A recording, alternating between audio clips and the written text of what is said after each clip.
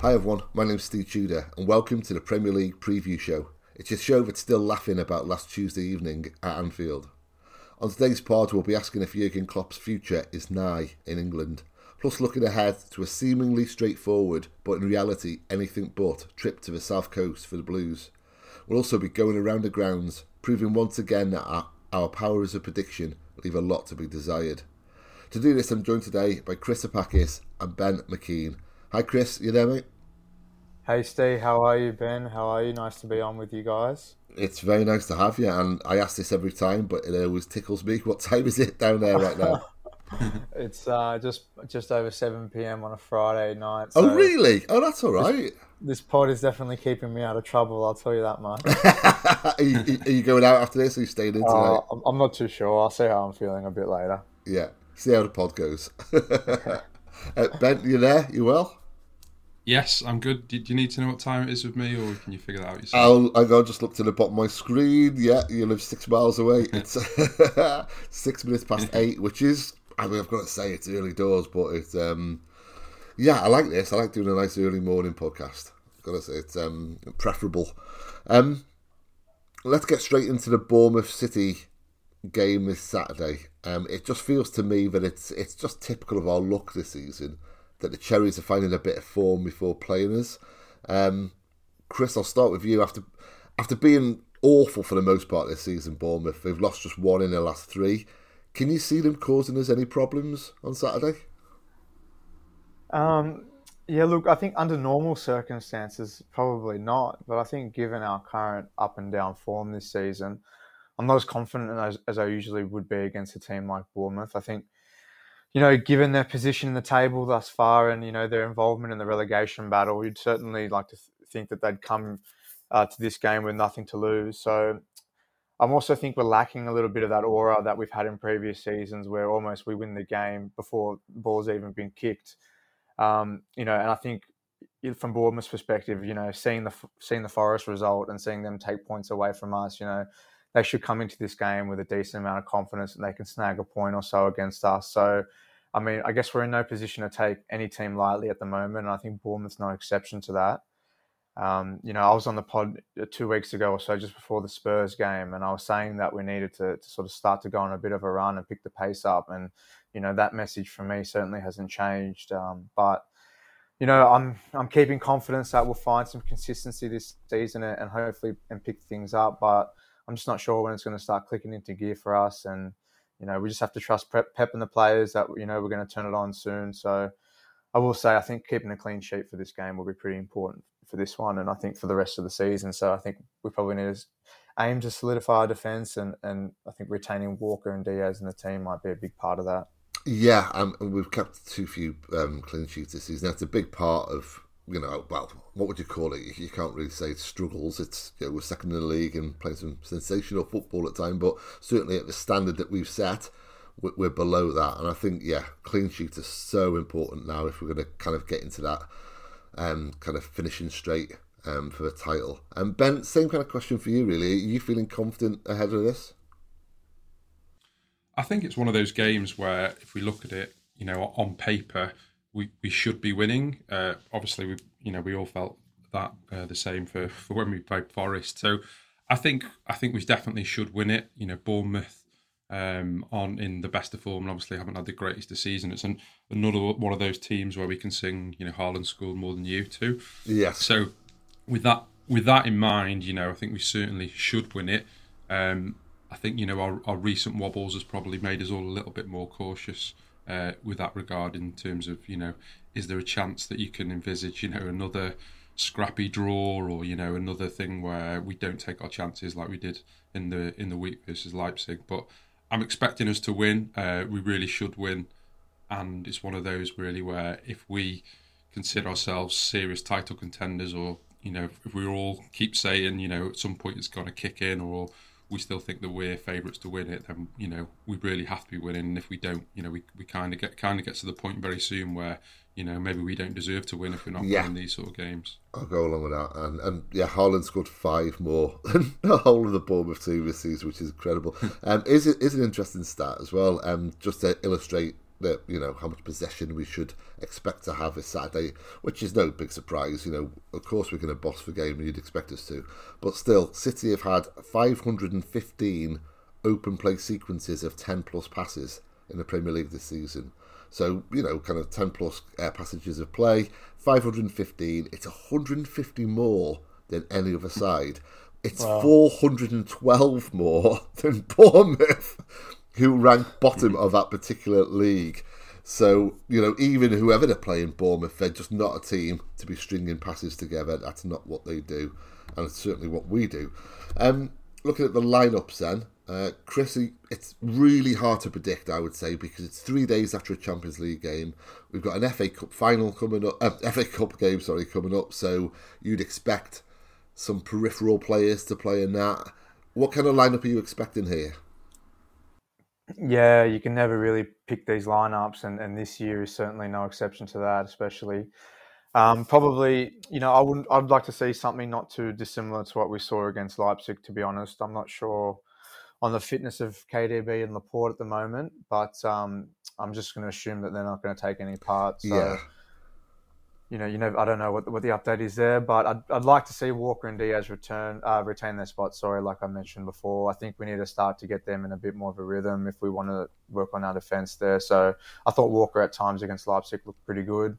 Calls for Ederson to be dropped. I don't really agree with that. I think the same thing. We sort of need to play him into a bit of form, although I think he's getting there slowly. You could argue that Rodri needs a bit of a rest, but I'm not sure how much Phillips is trusted by Pep at the moment. Yeah. And if that's cost us that, as it really... Or I believe it probably will cost us, because we just run Rodri into the ground, it feels like. Yeah. So, I don't know, you'd assume that he'd play this game, and then maybe Phillips would come in for that FA Cup tie. So, I guess with that in mind, I've gone Ederson, Walker, Akanji, Diaz, Ake at left back, Rodri, Bernardo, Gundo, and then Grealish, Foden, Haaland. I think hopefully Foden come back in and have a good game. Okay, Ben, how do you respond to that lineup? Is there any you would rather see come in, or are you in agreement? Well, I think the last sort of 2 or 3 games we've had sort of minimal rotation, which has been good from my point of view. Swapping out 2 or 3 players. So I'd like, really, if we continue with that, I agree with Chris. I think Walker particularly was really good, especially the first half on Wednesday. So I think if we can sort of keep a similar team, but as you say, being at 2 games in a week and after a big game, I imagine there will be some rotation. I could see Alvarez possibly coming into this, not just because of the rotation factor, but I think because he's such a good player, I think that we sort of need to be playing him both into with fitness in mind, but also just to get him a little bit more integral with this team, really. So I wouldn't be surprised to see him come back in, and also wouldn't be surprised to see Foden come back in. With regards to KDB, I think, personally, even if he is fit, I wouldn't mind sort of, slowly bringing him back in or rest him. I mean, I know he was heavily involved during the Forest game, but I thought he was pretty wasteful. He was probably one of the worst culprits, to be honest. And he's not, unfortunately for us, although we keep sort of saying it with regards to the whole team kicking into form, I sort of think, you can say that about KDB, really. His radar still seems to be a little bit off, so I wouldn't be adverse to sort of, as I say, if he is fit, to for him to be on the bench or something. But so I also think, I guess the other thing is with regards to the left back position. I think this is going to be a game, and maybe this is where Pep's thinking comes into this sort of thing, but this is going to be a game where we don't need a defensive left back. Yeah. So I can see us playing whoever that might be, whether it's Bernardo again, although he's played a lot recently, but basically sacrificing that traditional left back and going for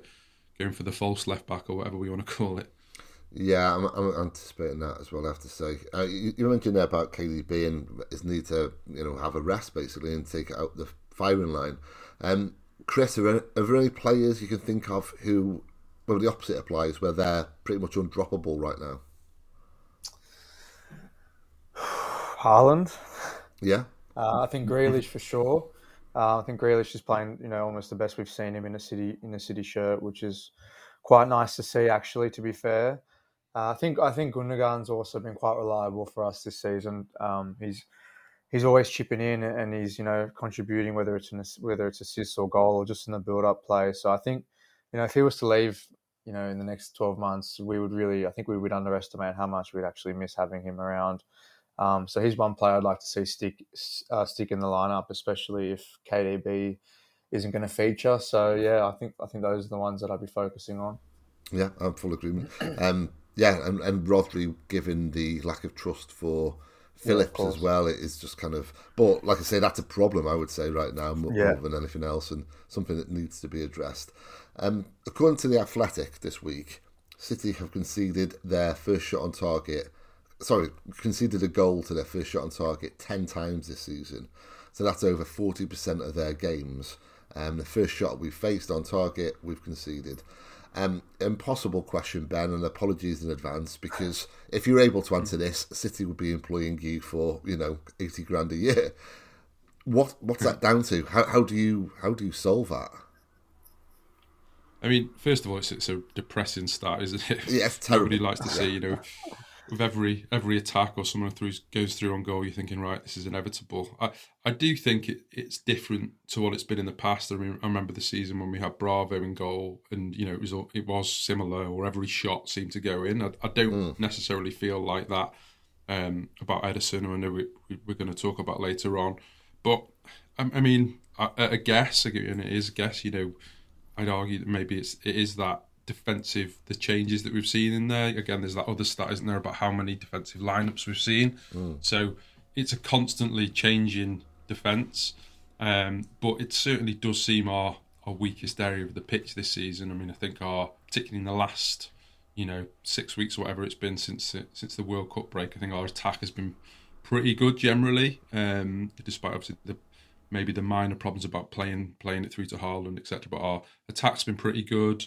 Our midfield is probably, I was going to say it's our best part of the team, but it's a toss-up between that and attack. But defence just seems weak, and I think there's a few things in there for me. I mean, I like Akanji, and I think he's been a bargain, but I do feel that if the game's ahead of him, he's great, and I think we saw that in Leipzig.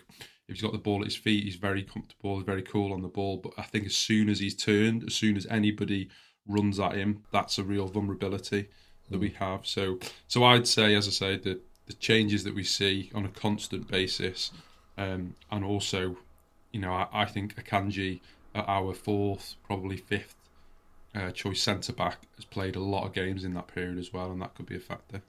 Yeah, and I mean personally, I have to bring forward Ederson as the equation, and just the fact that I don't fully trust him if it comes to kind of shots of the difficulty of 7 out of 10 or higher. As soon as any kind of hard shot, basically, he faces, then more times than not, his positioning is wrong, or he's got weak wrists, or whatever it may be, but he just doesn't seem to have that solidity that a real elite goalkeeper should have. I said this on the pod recently, and I got lots of flack for it on social media, and I fair enough, that's what I'm here for, and don't mind that at all. Everyone has different opinions, but subsequent to that, if he pulls off a good save, people are saying to me, "See, I told you he's a good keeper." Well, I'm not suggesting he's not a good keeper. He's a very good goalkeeper.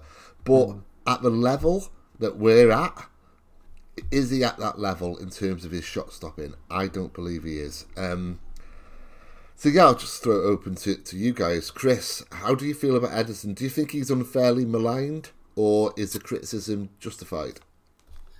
Look, it's definitely an understandable debate. I think, given his recent performances over the last few months, the way I look at it with Ederson is, I do think that if he was to get injured, touch wood, for an extended period of time, we would really miss him, and it would highlight just how reliant we are on him. That's and fair, how reliant yeah. we have been on him since he has joined.